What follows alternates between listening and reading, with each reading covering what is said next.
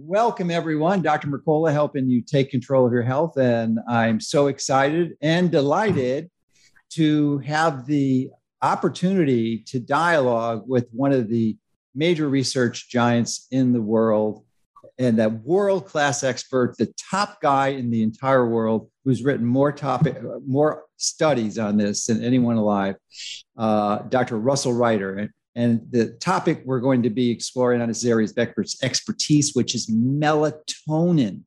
Now, Dr. Reiter has been around a long time. I saw him live for the first time like in 1995 in a presentation. That's almost 30 years ago, and he's still going strong. I think, Dr. Reiter, you have published, when I looked it up on PubMed, over 1,600 papers or somewhere in that range. Is that correct? That's about in the ballpark, certainly. Which is crazy. I mean, Dr. Malone, who's come to fame in the last few years with the COVID-19, not Dr. Malone, Dr. McCullough, I think he's got 600, but he hasn't been around as long as you have. So. I have that advantage. That's for sure. So we're going to talk about melatonin, which I think is the most profoundly exciting antioxidant in biology. And it's been around a long time. And as you bring out in your papers, over 3 billion years. It's present in the prokaryotes, which are bacteria. Right. And also, interestingly, it's in plants. And your lab actually discovered that in 1995 and brought it to our forefront. Now more research is done about melatonin in plants than there is in animals. So congratulations on that finding. And I don't. There's just so much I want to talk about. But let me. Oh, geez. Well, why is melatonin the best? Let's start with this. Why? Because people need to know what melatonin is. Why it's so important. So it's a fundamental, foundational antioxidant. It's been the longest antioxidant on the planet, and some people. And I mean, I had a question before. Which is the more important antioxidant, melatonin or glutathione? And then it occurred to me after reading your papers that it's melatonin, clearly, because melatonin actually is responsible for stimulating the synthesis of glutathione. That's true. So why don't you just give us a little historical background so people can get up to speed about melatonin? And I got so many specific, detailed questions about how we can optimize this. Yeah. So there's no better person in the world to help us understand this than you. Well, melatonin, as you say, has been here forever, even before I was born. And its functions have evolved, and it has worked. It has learned to work successfully with other molecules during this 3 billion year evolution. And of course, one of the molecules with which it collaborates is glutathione, and it does influence glutathione. But the antioxidant activity of melatonin is extremely diverse. Mm-hmm. It, in fact, is a very good radical scavenger. There are other radical scavengers, vitamin C, vitamin E, and so forth, but melatonin is superior to those. But beyond that, it stimulates antioxidative enzymes, especially in mitochondria. Mitochondria are small organelles in the cell that generate the bulk of the free radicals. So it's very important to have a good antioxidant at the level of the mitochondria. And melatonin happens to be located, and in fact, now we know is synthesized in the mitochondria.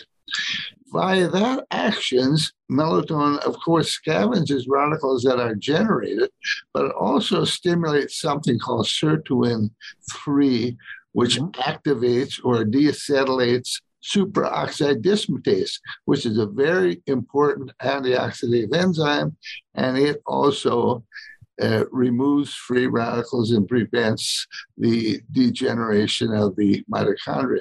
And why this is so important is mitochondria are really the center of the action within a cell. In other words, there's strong evidence that aging, frailty of aging, senescence of cells as we age relate to molecular damage at the level of the mitochondria, and melatonin seems to be very efficient at protecting mitochondria from that damage.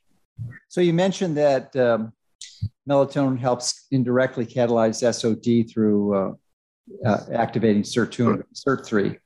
But how does it increase glutathione? Does it just do it directly or indirectly? Does it activate it through a transcription factor like NRF2 pathway through the antioxidant response elements? Or I couldn't find that in the literature. Yeah, well, certainly it's a genomic effect on the enzyme that regulates the synthesis of gamma-glutamyl cysteine synthase. Is the rate-limiting enzyme in glutathione synthesis, and melatonin, of course, activates that enzyme, probably by a genomic effect, although those details are not completely known.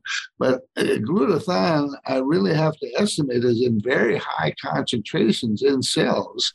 And this is very, very important. The other thing that often confounds scientists is that the melatonin concentration is not that high within cells, with the exception of mitochondria.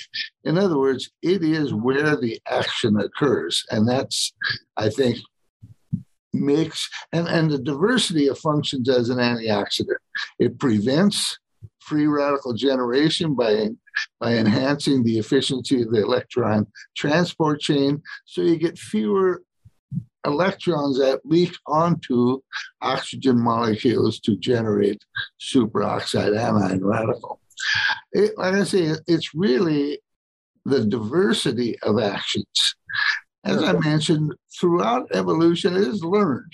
It is learned to collaborate, to cooperate with other antioxidants and other molecules. Its functions are extremely diverse. So when the glutathione is increased, and I'm sorry I'm just focusing on this, but it's such an important molecule, is the glutathione intracellular or mostly intramitochondrial? It's intracellular primarily, although there's some also in the extracellular space, but it's primarily intracellular, and it's present in the mitochondria, but generally cytosolic glutathione is higher. Okay, interesting. Okay, so the other, I've been a fan of sunshine for 3 decades. Probably more than that. And I just embrace it as one of the most fundamental principles that people can adopt, especially if they get the timing right and, optimizing circadian biology. But one of the reasons is that the major one that people think about the sun is ultraviolet B radiation to increase vitamin D levels. And that's absolutely understood. No one would dispute that. But what very few individuals appreciate, including most medical professionals, is that as I understand it, the near infrared and the red part of the spectrum, which is more than 40% of the wavelengths of the sun, are actually, when they're on the skin, go into the mitochondria, and they help the mitochondria generate melatonin. Do I have that right? Is that you have that correct. That is a very important point in reference to mitochondrial melatonin. Near-infrared radiation penetrates relatively easily the skin and subcutaneous tissues. And of course, every one of those cells contains mitochondria, and it appears that near-infrared radiation that is detected in fact induces melatonin production. That is important because we now think that melatonin within mitochondria is inducible under a lot of stressful conditions. That is not definitively proven, but it appears that under stress, all cells may upregulate their ability to produce melatonin because it's so highly protective, and typically under stress, free radicals are generated. That is emphasized by the importance is that in the plants, we know exactly that happens. In other words, if you expose the plants to drought, to heat, to cold, to metal toxicity, the first thing they do is upregulate their melatonin, because all of those situations generate free radicals. And we suspect, although that has not yet been definitively proven, in animal cells as well, including human. And of course, you're right about near-infrared radiation. It penetrates the skin and it activates melatonin synthesis so far as we can tell. That's a very new field. I'm really pleased you mentioned it. And you're right, very, very few people know this aspect of. Now, who uncovered this fact? Was it your lab? Who uncovered it? Yeah. Scott Zimmerman. He's a lighting expert in New Jersey. He and I collaborated on a paper about 3 years ago where we explained this phenomenon. Subsequently, of course, others, Angie Slominski at the University of Birmingham, who's a skin expert, has looked at it. And there's a gentleman also in California by the name of Roger Seahold. I don't know if you know him. Sure. Yeah. That's actually, he did he founded MedCram, and that's, I posted his video on my site, and he was the guy that woke me up to this fact. I had no idea. Absolutely. He did a really nice job in his presentation of this subject. You're absolutely right. Yeah. So I'd like to dive a little deep into it because I think this is such a fundamental importance. So is it just near infrared or red? And within that spectrum, I'm wondering if you know the specific frequency or wavelengths, that the range of wavelengths that might stimulate it. Not within that range. Now, you have to understand that near infrared are the only wavelengths. Visible wavelengths generally do not penetrate the skin, so they cannot stimulate anything. The near infrared high energy waves are the ones that are more. So it's a reflection of the ability to penetrate the skin, That's right. Okay, so it's probably 800 to 1100. And why this is important is, of course, as you say, anytime you're in sunlight, you're exposed to near infrared. But in your office where you're currently sitting, or where I am, there's no near infrared. So I think generally humans are relatively melatonin deficient because we do not experience enough sunlight. And even though within the pineal gland, darkness associates or causes the synthesis of melatonin only in the pineal gland, our nights, because people are sleeping less and less, are becoming shorter and shorter. So we're depriving ourselves of a very fundamental and important molecule with our lifestyle.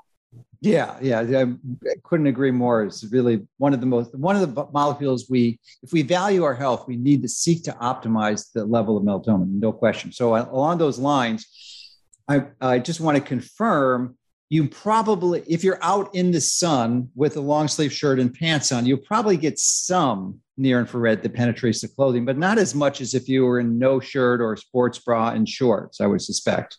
That's true. Okay, so I just want to confirm that.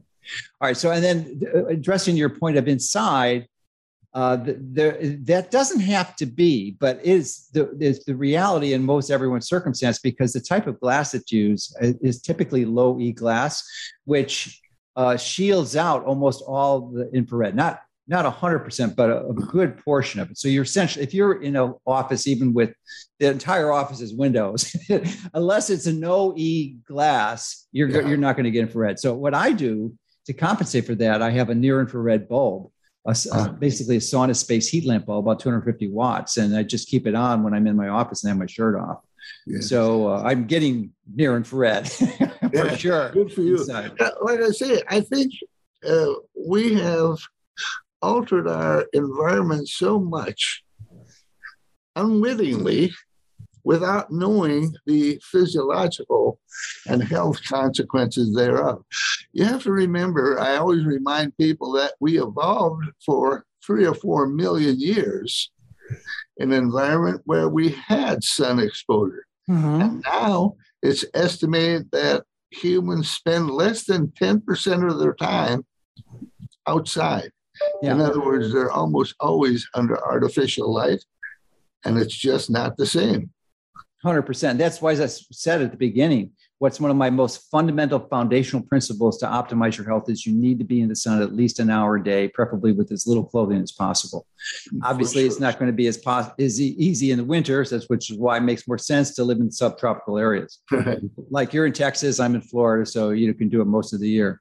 So Now, I want to dive into the more details about melatonin, because essentially there's two types. There's the type produced that's intravascular from the pineal gland in your blood, and the type that's subcellular in the melatonin that we just discussed. So interestingly, and you made it really clear in your research that you've done, that if you produce, and I was confused on this until I reread your articles, not all of them, but 1,600 articles would take a long time to go through all the studies you wrote. But the melatonin that your mitochondria produces does not escape the mitochondria or the cell. It doesn't go into the blood. So you're not going to increase blood levels or serum levels of melatonin by sun exposure. It has to be through pineal gland and through optimization. That's absolutely. In other words, if you surgically remove the pineal gland from an animal or from a human, it's rarely done in humans unless it's cancerous, blood levels of melatonin are essentially zero. Not totally zero. Mm-hmm. I think what happens is that the other cells, obviously, or the mitochondria in other cells continue to produce melatonin, and some of it leaks out into the blood and gives you a residual. But you have no circadian rhythm. Melatonin production in the pineal gland is highly rhythmic, depending on the light-dark cycle. This is not true for melatonin in mitochondria. It's not cyclic. It's not impacted by the light-dark environment. It may be affected by certain wavelengths of energy, but it's not affected by the light-dark environment. So everything you have said is valid. Blood levels are derived from the pineal gland, and this rhythm is very important for setting circadian rhythms. In other words, the function of that rhythm or that melatonin is quite different from the function of the mitochondrial produced melatonin. It sets a rhythm. Of course, there's always some scavenging by that melatonin as well, but the real scavenging really undergoes or is involved with mitochondrial produced melatonin.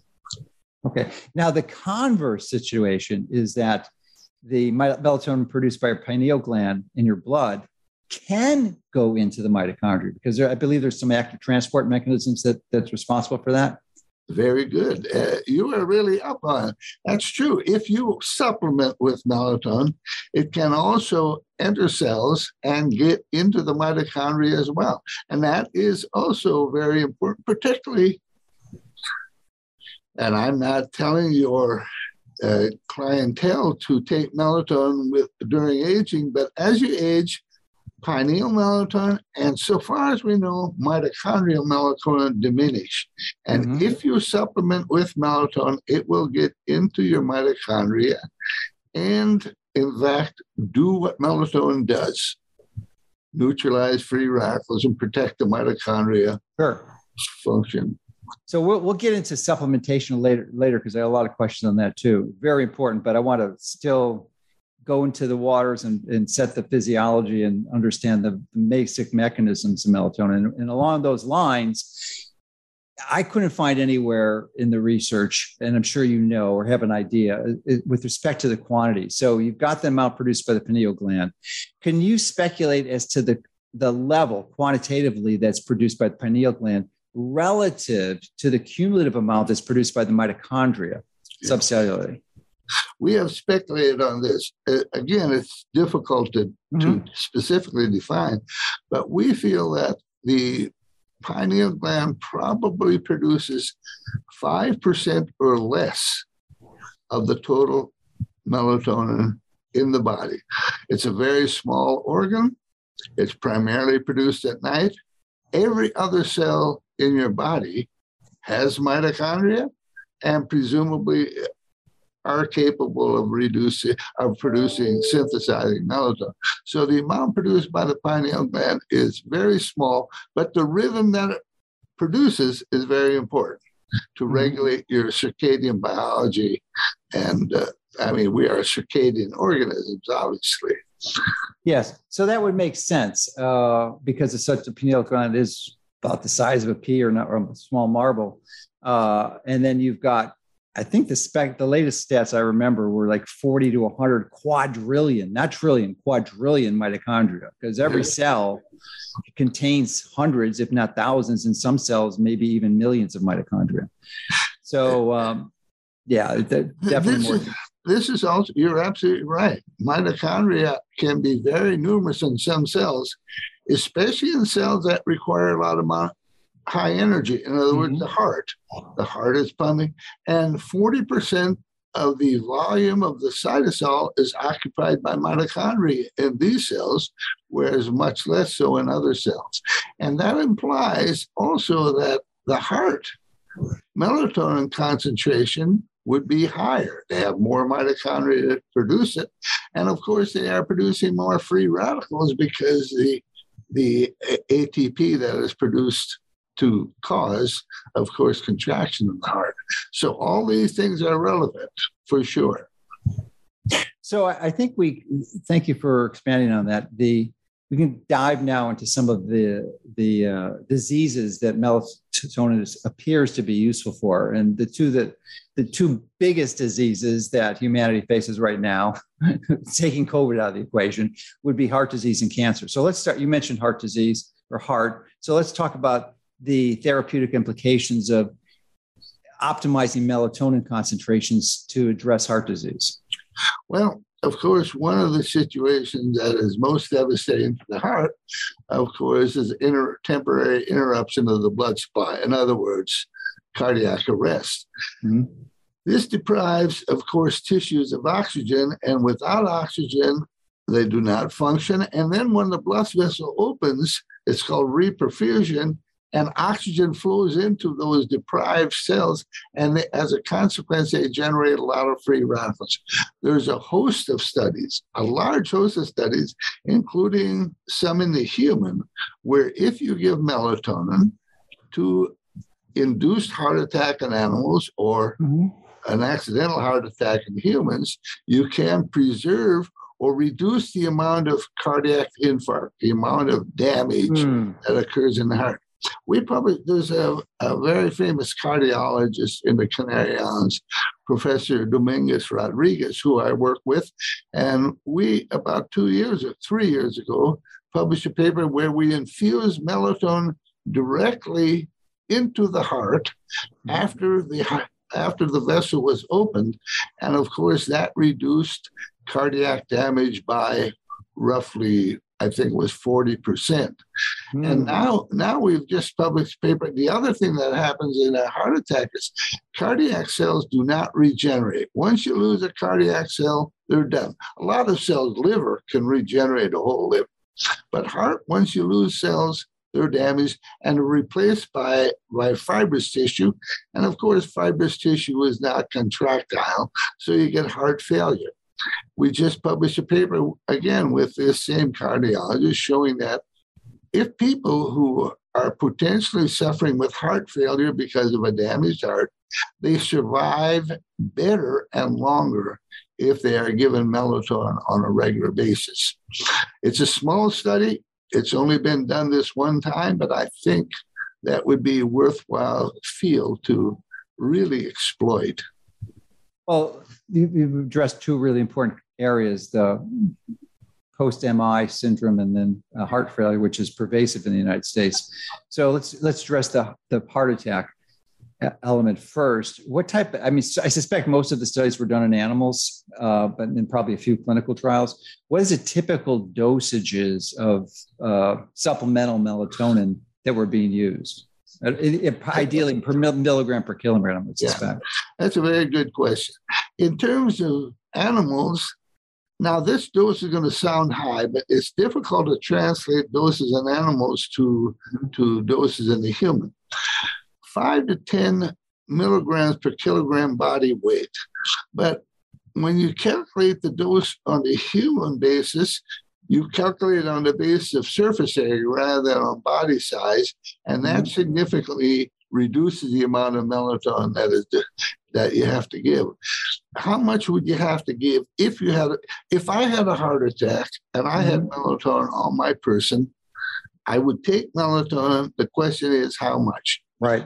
Of course, we don't precisely know, but when we infused it directly into the heart, of course, we had to infuse much less because it went directly to the heart. Sure. But I would think, again, this is not a recommendation to any of your patients, but I think I would not be hesitant about taking 50 milligrams at the time and some subsequently for the next 24 hours, even during the day, because you don't want to lose any more heart cells than is absolutely necessary. Yeah, that's a good point. And it just occurred to me that I don't really know what the half-life of melatonin is. What is it? Well, the half-life of melatonin in the blood, and that's the point. I'm glad you mentioned that. The half-life of melatonin in the blood is about 40 minutes. Wow. However, within cells, the half-life varies according to the oxidative stress that is ongoing. If there's high oxidative stress, it's destroyed much faster. And if it's low oxidative stress, it stays within the cell much longer. In reference to that, I want to also mention, and you probably know this, not only is melatonin a scavenger, but all of its metabolic kin, N-acetyl 5-methoxytryptamine, all these molecules that are produced when it scavenges are likewise scavengers. It's a generational effect.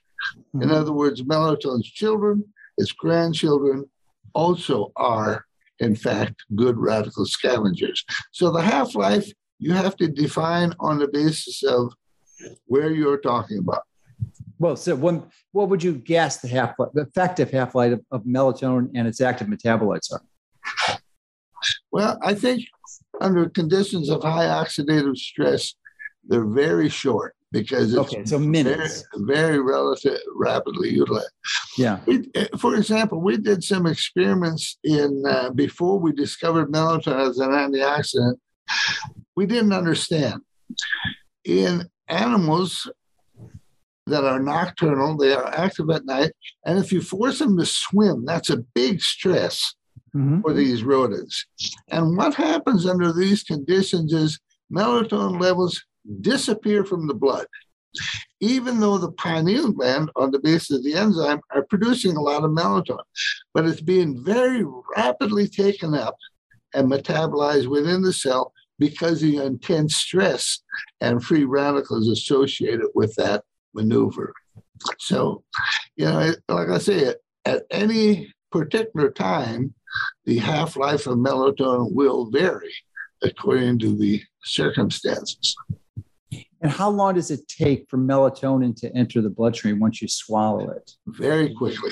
In other words, the thing you have to consider, of course, is the first pass effect.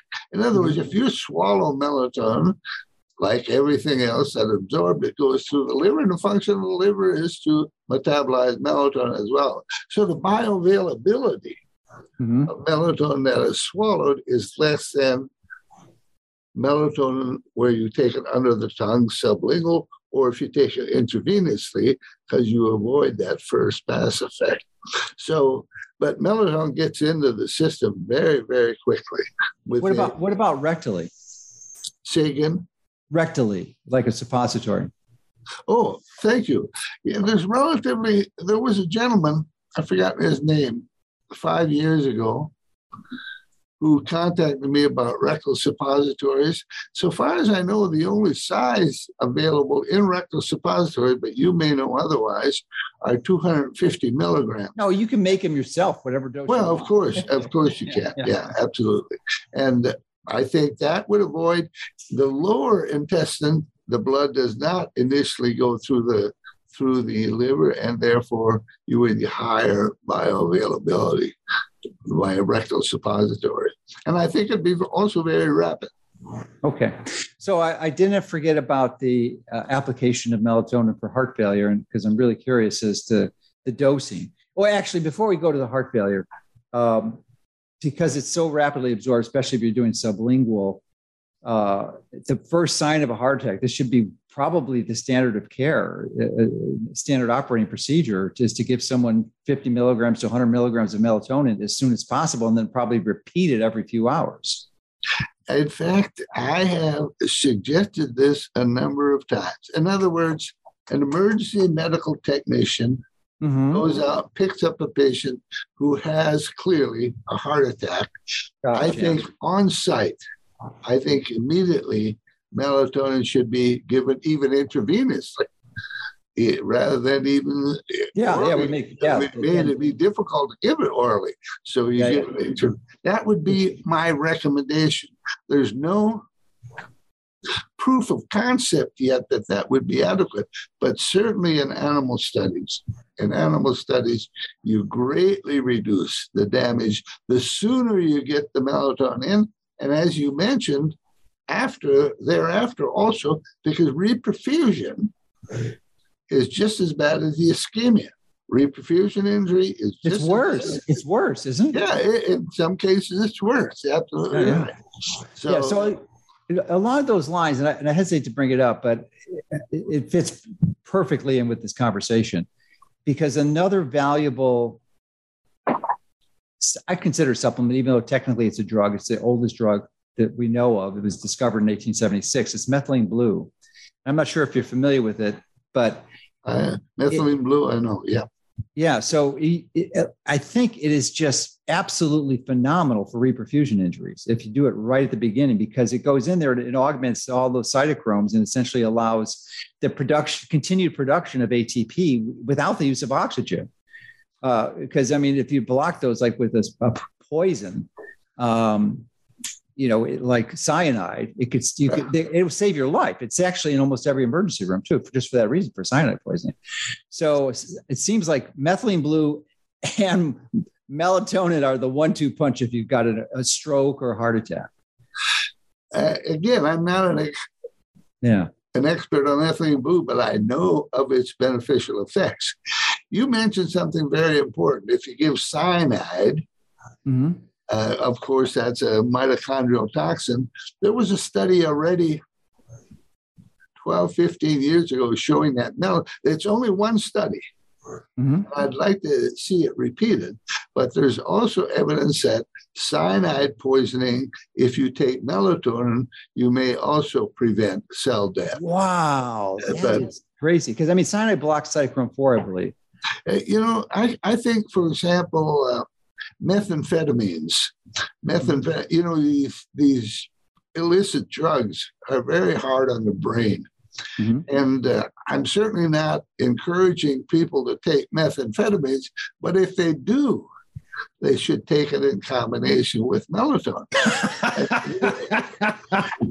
There are studies by very reputable neurological scientists showing that the toxicity of methamphetamines is reduced by melatonin. Like I say, I'm not even suggesting that methamphetamine be taken, but you could protect some of your brain cells from damage. It's interesting artifact. We do not want to give this podcast a reputation for exactly. Yeah, I understand that. For recreational drug use. No, I understand that. You can cut all that stuff out. No, it's fine. But it's an interesting observation. Very fascinating. But this is I wasn't aware of the benefit of melatonin and reperfusion injuries like I was methylene blue, but boy, it seems like they're the perfect combo. They should be part of every emergency kit. That is crazy. Yeah. It's never been tried in combination so far as I know. And I agree with you. Yeah. It would be very worthy studies to carry out in humans because they're non-toxic molecules. All right, so that's for acute reperfusion injury primarily. Now, stroke, I'm assuming you would agree would be included with the post-heart attack because they're almost identical. One is affecting the brain, the other is affecting the heart. Right. Yeah. So no different for the brain. Ischemic reperfusion and your stroke. That's what I'm saying. It's the same darn thing. Very similar mechanisms. Absolutely. Yeah. So, but getting back to heart failure, which is more of a chronic condition than an acute, like a reperfusion. So, what are the doses? And I know you said it was a small study, clinical trial, but I wonder what the dosing would be there. Would it be similar to that for the reperfusion injury? Yeah, it was 10 milligrams per day for the heart failure study prolonged. Yeah, again, doses we don't precisely know. Yeah, it's a range because there's not enough clinical trials, but I guess my comment would be any melatonin is good melatonin.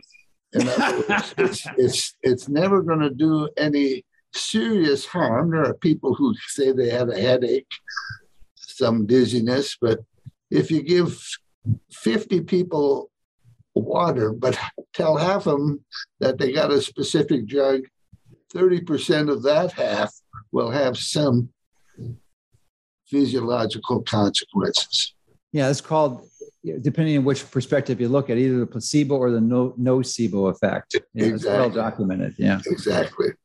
So interesting. So now one side effect that I was concerned about, and I definitely wanted to discuss it with you, especially in light of the dosing recommendations of supplementation for melatonin, would be the concern that many people, clinicians have of high doses of melatonin that have the ability to somehow chelate or take out heavy metals in the body and or extract them in some way. And I'm not sure of the mechanisms, but I know it's a concern. It's heavy metal toxicity. So unless you're addressing it with some type of heavy metal binder, you could have some potential complications. And I'm wondering what your experience with that is. Yeah, I think it is important, particularly with high doses, whatever a high dose constitutes, that we exercise care because we don't know.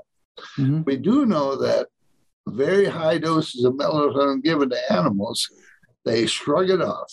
In other words, there's never been a death in animals associated with giving too much melatonin, even though attempts have been tried. Wow. Every drug has what is called an LD50. Right. If you give a dose high enough to kill 50% of the animal, melatonin, there is no LD50. That doesn't mean it's always safe at very high doses. The point you measured about chelating metals may be, in fact, valid. But typically, in most cases, melatonin is taken in the short term, in high doses. Although there are many people who take melatonin, I think like you. Yeah. I don't know if you realize that I was shocked by this. In 2021, the amount of money spent on melatonin was 780 billion, not million. Wow. 700. Wow. And they estimate by 2025. I'm sorry, not billion. I'm so very sorry. Million. 780 million. And by 2025, it will be $1.2 billion. That's a lot. And that has got to bring an incredible smile to you. Yeah. I mean, just because you're largely responsible for that. Well, yeah, I should have a vested interest in melatonin, but I should be giving you a commission. In reference to high doses, I want to point something out. I have colleagues who work with melatonin, who are scientists like I am, very good friends. Mm-hmm. Two of them have diabetes. Diabetes is a very bad disease. Hyperglycemia produces massive amounts of free radicals. Even if you're on insulin, you're hyperglycemic sometimes. To counter this, listen to this carefully, they take 1 gram of melatonin daily. 1 gram of melatonin. Wow! Because of their diabetes. Yeah, because there's so many side effects in terms of atherosclerosis. I could think. I mean, that's okay with melatonin, but there's so many better things that you could treat. Melatonin doesn't treat the cause. Yeah, it's metabolic inflexibility primarily. So, but it does protect the side effects pretty well. Yeah. I don't know if 1 gram is necessary, but that's what they're doing. But it's what they do because they have such confidence. You know, in reference to that, people say, when they talk about melatonin, sometimes you hear people say 50 milligrams, that's such a high dose for an antioxidant. I remind them that Linus Pauling, when he was working with vitamin C, he suggested up to 4 grams of vitamin C daily. So, you know, doses are still unknown. Yeah, I actually take, let me see, I take about 4 or 5 grams a day of vitamin C. but it's whole food vitamin C. It's the whole molecule from my source is acerola cherries that grow in my front yard. So I get about 4 or 5 grams a day, but I don't take ascorbic acid at all. I would only take ascorbic acid, which is people confuse with vitamin C. It's not. It's a synthetic derivative molecule, and it's very effective. It's like a drug. It really can save your life in septic shock, but I wouldn't take it as a daily supplement. I would take the whole food vitamin C, but you're right. It's in much higher doses. So, but I thank you so much for bringing up the lethality of it. So it kind of reminds me of Dr. Jonathan Wright, who said that when he was talking about vitamin B12, that another natural molecule, that the pretty much the only way you can die from B12 is if you drown in a bathtub full of it, because there's just no known toxicity. So it sounds like there's no known toxicity, no lethal dose that's ever been identified for melatonin. I've made that comment also, that more people die from electric or lightning than they do from melatonin, and that is extremely rare. Well, has there already been any reported deaths from melatonin? Well, unfortunately, in the last couple of months, there's been some really foolish reports claiming that 5 children out of many, many thousands that were given melatonin reportedly died of melatonin. Wow. But there is no proof of that. In other words, if you look at the data carefully, they may have been taking other medications. They measured the melatonin levels in these individuals, and they range from 5 to 1,400 picograms per milliliter. So there was no uniformity in circulating melatonin. And they were not specific about how the melatonin was ingested, time of day, and so forth. In other words, I'm very doubtful of the findings. It would seem unlikely, but not been able to reproduce that in animals at all. And again, I don't want to mean melatonin is always perfect. It's a good, wholesome molecule, and there may be some situations we may discover where it's not appropriate. But I'm sure that's the case. Yeah, we don't know what we don't know. Right. So you had mentioned the radical increase in melatonin in the last few years, and I suspect a good reason for that may have been the finding that melatonin can be used therapeutically to treat COVID-19.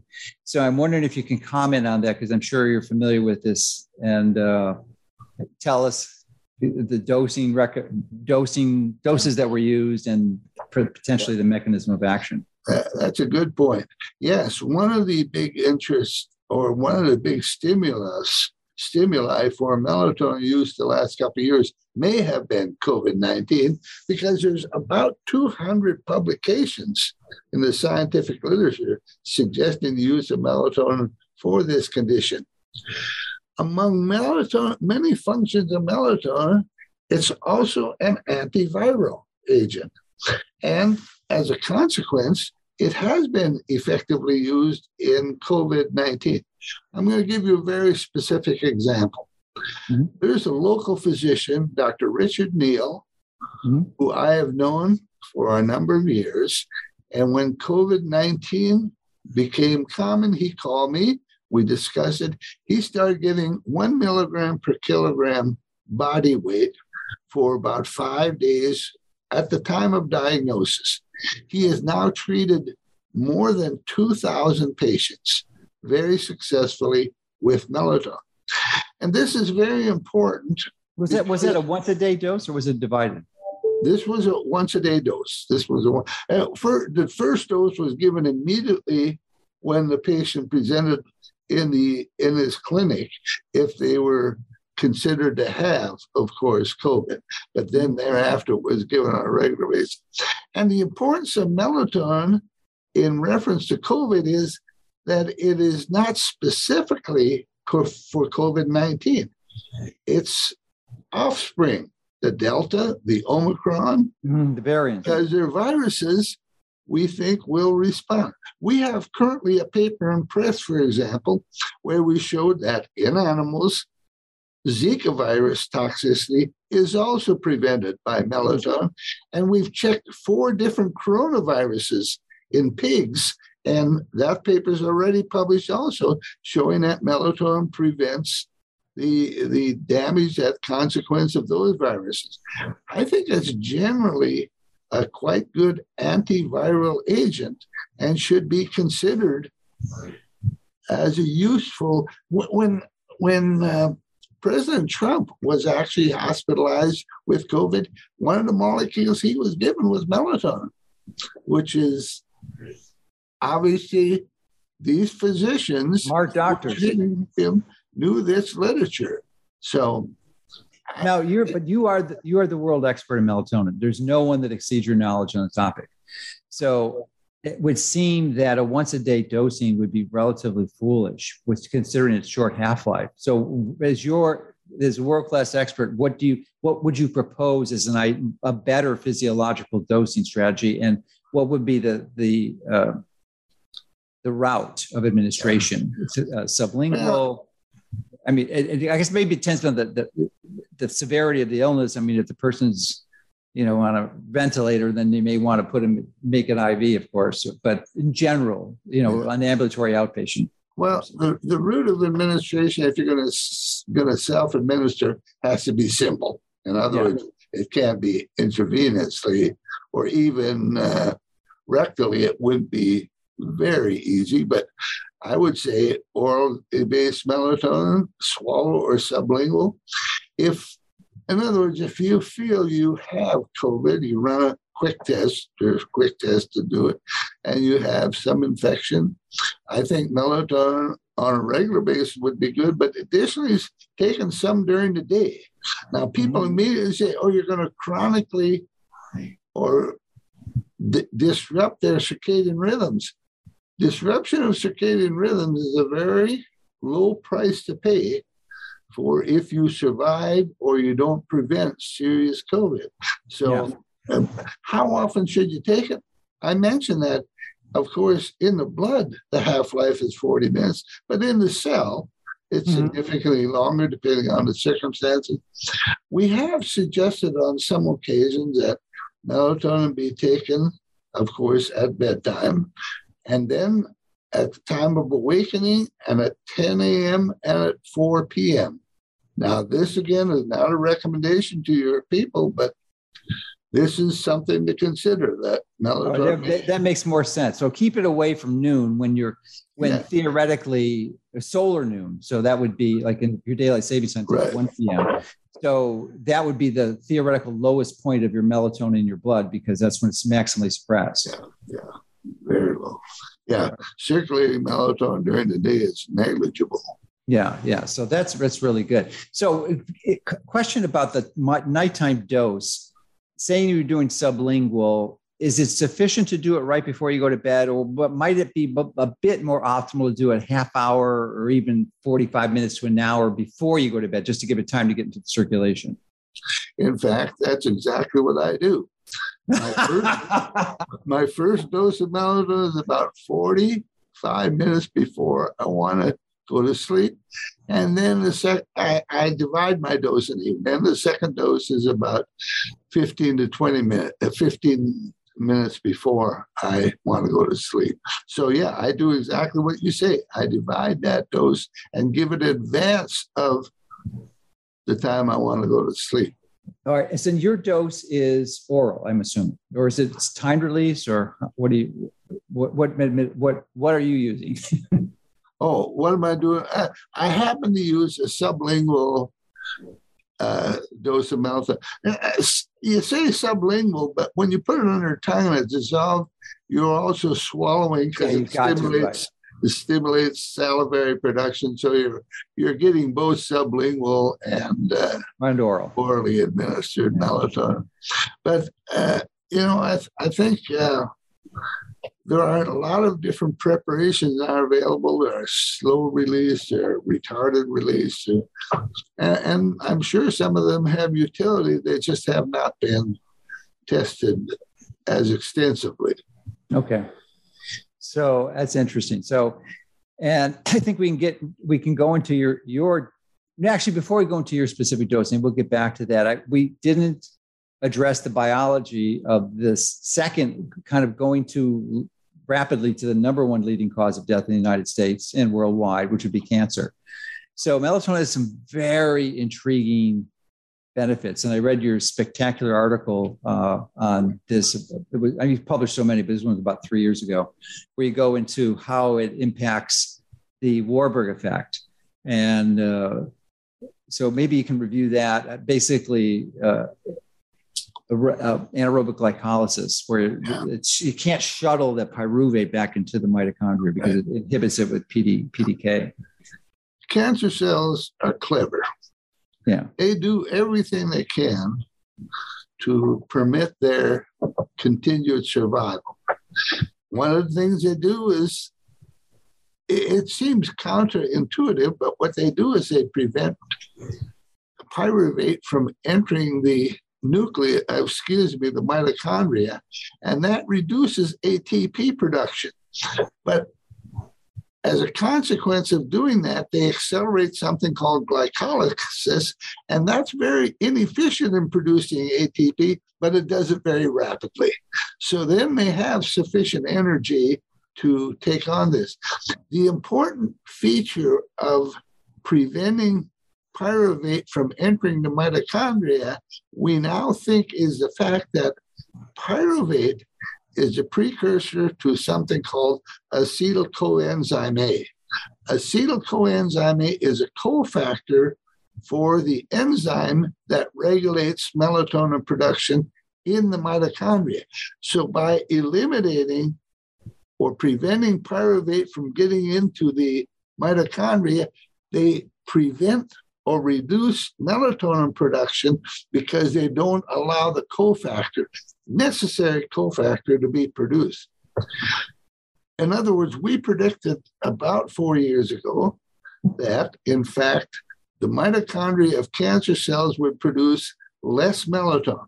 We have subsequently shown that in 2 studies, both uterine cancers, but clearly melatonin levels and the activity of the enzymes in the mitochondria of these type cancer cells, at least, are about half what they would normally be. The prevention of pyruvate into the mitochondria, that's Warburg type metabolism. And of course, they produce a lot of it. And the other thing that does is the pyruvate is metabolized as something called lactic acid. It escapes the cell and produces an acidic environment for the cancer cell. And cancer cells like that acidic environment. So in fact, there are many things that if you can reduce the Warburg type metabolism, you may be able to limit the growth of cancer cells and perhaps also the metastasis. Metastasis, of course, is what typically kills the patient, as opposed, you don't want a primary tumor either, but if you can reduce metastasis, it would be. Yeah, and it's interesting. The paper that I read of yours, you had mentioned that there was the Warburg effect wasn't present at nighttime. It was only present in the daytime when melatonin levels are low. But I think it was an in vivo study that was you referenced, and but when nighttime came around, the Warburg effect stopped, and it appeared to be related to the melatonin levels. Yeah, the point of that paper was that some cancer cells may only be part-time cancerous because when they have high melatonin, then they avoid Warburg type metabolism. The interesting thing about Warburg type metabolism, people usually equate it to cancer, but many pathological cells, inflammatory cells that are affected by amyloid beta in the brain, they all exhibit this specific type metabolism, which is generally considered to be a pathological type metabolism. And presumably, we already know that inflammatory cells, they're called M2 and M1 inflammatory cells, they can be converted back and forth by melatonin. The inflammatory cell can be prevented by giving them with melatonin, and its effect on Warburg type metabolism. So Warburg type metabolism is common in many, many pathological cells. Yes. So as you were describing that, it occurred to me that an interesting observation. I'd like your feedback on it, but I just want to expand on the pyruvate a little bit, because many people may not understand that the glucose or sugar, of course, is one of the primary fuels that most people have. In fact, the majority of people that uses their primary fuel. But when you take, there's this glucose is a 6 carbons, is metabolized to a 3 carbon molecule, which is pyruvate, and that's the molecule you were talking about. And it then ultimately gets metabolized in the mitochondria to acetyl-CoA. But the problem with the Warburg effect, that was the most elegant description of the Warburg effect I've ever heard. I never really got the Warburg effect until you explained it so well in that paper. But essentially, you have this pyruvate dehydrogenase kinase, PDK, that inhibits the inflow of pyruvate into the mitochondria so it can be converted. But so that's one source. The other source of fuel is glucose to pyruvate to make acetyl-CoA, which is so important for producing melatonin. But the other source is fatty acid oxidation, which breaks it right down to acetyl-CoA, and it goes into the mitochondria pretty seamlessly through, I think, MCT, monochain chain. I forget what it is. It's a transport. It's active transport to get it into the mitochondria. Thank you for mentioning that. You're right. Acetyl-CoA is generated by fatty acids. But here's the point, the epiphany, the light bulb moment I had when we were discussing it. Just last week, there was a study out of Tufts, and you may not be aware of this, because, I mean, we knew it was high, but this is brand new. 14 out of 15 people in the United States, 93%, are metabolically inflexible. In other words, they have lost the ability to seamlessly transition between burning carbohydrate as fuel and converting to pyruvate to converting fat as a fuel. So they are just impaired. So the vast majority of the population, this Warburg effect becomes massive. But if you're healthy, cardiometabolically healthy, and you can burn fat, you kind of bypass that defect. So I think that's one of the reasons why, we're so damn sick, is because we've lost the ability to burn fat and to generate this acetyl-CoA, which is so important to create melatonin. Thank you for telling me that. I wonder if you would be willing to email that reference to me. I have not seen that. Yeah, it's very, very important. Yeah, it was the best reference we had before that was an N. Haynes study published in 2016. So it's already 6 years old. And that reference was 88%. Now it's up to 93%. That is just shocking. Probably it's on its way to 95%. Right. Hardly anyone's healthy anymore. It's crazy. Yeah, you're right. Yeah. I'll be glad to send that to you. Okay, so that we've covered that up. So, this is so important. So, I mean, we didn't really cover it completely, because I'm curious as to your thoughts. You've given your recommendations therapeutically, at least, but it would seem, especially, I guess it's a tough answer, because the question depends on the person. But if you're elderly, I'd say over 60, and the older, the more important it becomes, it makes sense from your perspective, to take a higher dose, not only to optimize melatonin levels, prevent free radical damage, but to sort of serve as, especially if you're metabolically inflexible, as some of your colleagues are doing for treating their diabetes, is to have this relatively high level continuously, ideally probably taken right before bedtime and maybe at 10 in the morning, at 4 p.m. as supplemental doses, because of the short half-life, just to address these concerns and help limit the likelihood that you're going to have a cancer. Surely, you're right. Typically, we suggest that with increasing age, the dose of melatonin be improved. Increased. Improved, or increased at least. And the other issue I'm often asked is, at what age, if you're going to supplement with melatonin, at what age should you initiate that? We've discussed this frequently, and it probably varies according to the individual, in as much as with everything else, there are genetic differences in the amount of melatonin individuals produce, like thyroid. There's hyperthyroidism, there's hypothyroidism. There are cases of hypomelatonism where, at least based on a nocturnal rise in melatonin, there are some people who are not producing as much melatonin. And maybe this is related to rate of aging. And in fact, those individuals may begin supplementation early. Now, it's very difficult to find your own melatonin levels because you have to get the nighttime values. Mm-hmm. You have to get the nighttime values in darkness. If you go to your physician and you say, measure my melatonin, we'll all have low melatonin levels. So there is that issue. But generally, we agreed that maybe 40 to 45, you should begin supplementing with small amounts of melatonin. Again, not a recommendation, but something we've discussed. And as you get older, progressively more. Yeah. So is this an assay that can be done in a commercial laboratory like Quest or LabCorp? Say again? The melatonin levels, can that be done in a commercial lab? Yeah, there's a number of labs. There are now even some hospitals where the clinical chemistry is including melatonin because it's becoming such a big deal.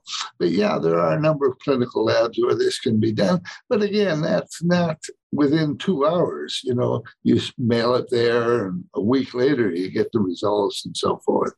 But there are more and more labs and clinical chemistry units now measuring melatonin. Does it require special processing? Because no, it's very simple. You don't have to freeze it or anything? It's like practically any clinical chemistry procedure. It's all automated and very simple to do now. Okay, that's good. Yeah. I heard listening to one of your podcasts where you referencing the challenges of assaying melatonin levels when you first started your research. And you had to use these very indirect methods of pencil fish to the pencil fish. Very crude at best. Very at best. It was very crude. Yeah. So it's a lot easier nowadays. Yeah. All right. So I guess we could dive into what, people, you've had 1,600 papers. You started your research, and I think your first paper was published in 1964. So people probably know you've been around for a while. You've been doing this. No, your PhD was 64, but you probably published that paper too. So you're doing this almost 60 years. So you're up there. You're 85, 86 years old now? I'm 86 years old. Yeah. So, yeah. And, you probably have the best mental acuity per age of anyone I've ever interviewed. And I've interviewed people over close to 100. Really good researchers like Fred Kummerow. I think maybe he was 99 when he interviewed, maybe, or 100. It was really close. He was good, but not as sharp as you. And I think relatively speaking, I'm really impressed with your mental acuity because, especially looking at our current presidents, it's like you're 7-year seniors too. So, yeah, I've been taking melatonin for 28 years. Again, that implies or that has been beneficial. I can't prove that since I have no control. But I am hopeful that taking the melatonin will preserve some of my neurons and other cells as well to allow me to continue for, I don't know how soon I'll consider retiring, but it's not yet on the horizon. That's good. Retirement is I think an early 20th century anachronism that's really out of place now. I don't think anyone should ever retire, because the moment you do, the likelihood that you're accelerating more rapidly towards your premature demise is just increased pretty dramatically, because you've got to be involved in your passion. You need to be something that excites you about life every day. And, just to go and sit on the beach and drink margaritas is not going to cut it. You want to do that short term, fine, but that's not or play golf, that gets old real quickly. It's interesting you mentioned that. That's one thing. That's one reason I'm frightened of retiring. Yeah. You should be. It's a death sentence for most people. People retire in my mind, to die. Yeah, absolutely. Absolutely. That is not my plan. But yeah, good. There are no guarantees, obviously, but yeah. So okay, so we alluded, we gave it the context for you're taking the melatonin, but I think you're taking about 100 milligrams. Or why don't you tell us precisely what? Right now it's around 80, but you're right. I've taken as much as 300, but right now it's right around 80 per day. And you divided dose, as I mentioned. Okay, are you doing the 10 a.m., 4 p.m., and then only occasionally, depending upon, if I have a condition where I think free radicals are involved, I would take it during the day. I do not routinely at this point take it during the day. Oh, so only if it's an acute scenario would you take it 3 times? Yeah. Okay, that makes sense. Boy, I'm telling, I am so excited to have this connection with you and really go into the details and understand the pharmacokinetics of the melatonin so that you can optimize the dosing of this incredibly important therapeutic molecule. I mean, it's just shocking. It's so underutilized. Yeah, I think so underutilized. Yeah. Yeah. So I think that methylene blue, I mean, those are the two gifts. I mean, you got to have these two. They got to be in your emergency kit for sure. I mean, and interesting thing about both of them. Yeah. They are cheap as can be. I mean, they're not expensive. They're almost free. Yeah. They've never been combined in the tests that I know of. Yeah. Well, it's just so obvious. They're both beautifully. They have similar mechanisms in some not really, but they work well. They're a powerful synergistic component. So, wow. So now I think I've covered most of my question. I wondered if you think I've left anything out or anything important that you'd like to mention that I neglected. Well, other than there are many, many, many diseases that have a free radical basis or oxidative stress basis. And of course, also aging is very much linked to failure of your mitochondria. Mm-hmm. So anything you can do to maintain functional mitochondria will preserve your cells and prevent their senescence. So again, melatonin is lost as you age. Yeah. And so you're losing your best defense against aging, best defense. You're losing a very good defense against aging when your melatonin levels diminish. Yeah, and that's why I'm such a big fan of methylene blue at a low dose. So we're talking somewhere about 20 to 30 milligrams a day, which is relatively tiny, pretty similar to, I guess with many respects to the melatonin dose. But I'm not sure if you're aware of this, but at those doses, it's speculated to increase mitochondrial efficiency, ATP production by 30%. 30%. It's crazy. It's just a free 30%. I interviewed Francisco Gonzalez Lima, who's not, I might be aware of him. He's in Texas. Maybe which Texas University are you? I think he's at Houston. I think he's at Houston, Baylor. I thought he was Austin. But I don't know. But he's definitely at the University of Texas, no question. I will send you the interview that I did with him and some more details just for the methylene, because I think you benefit from it. I really do. And it's just a crazy good I would like to see that.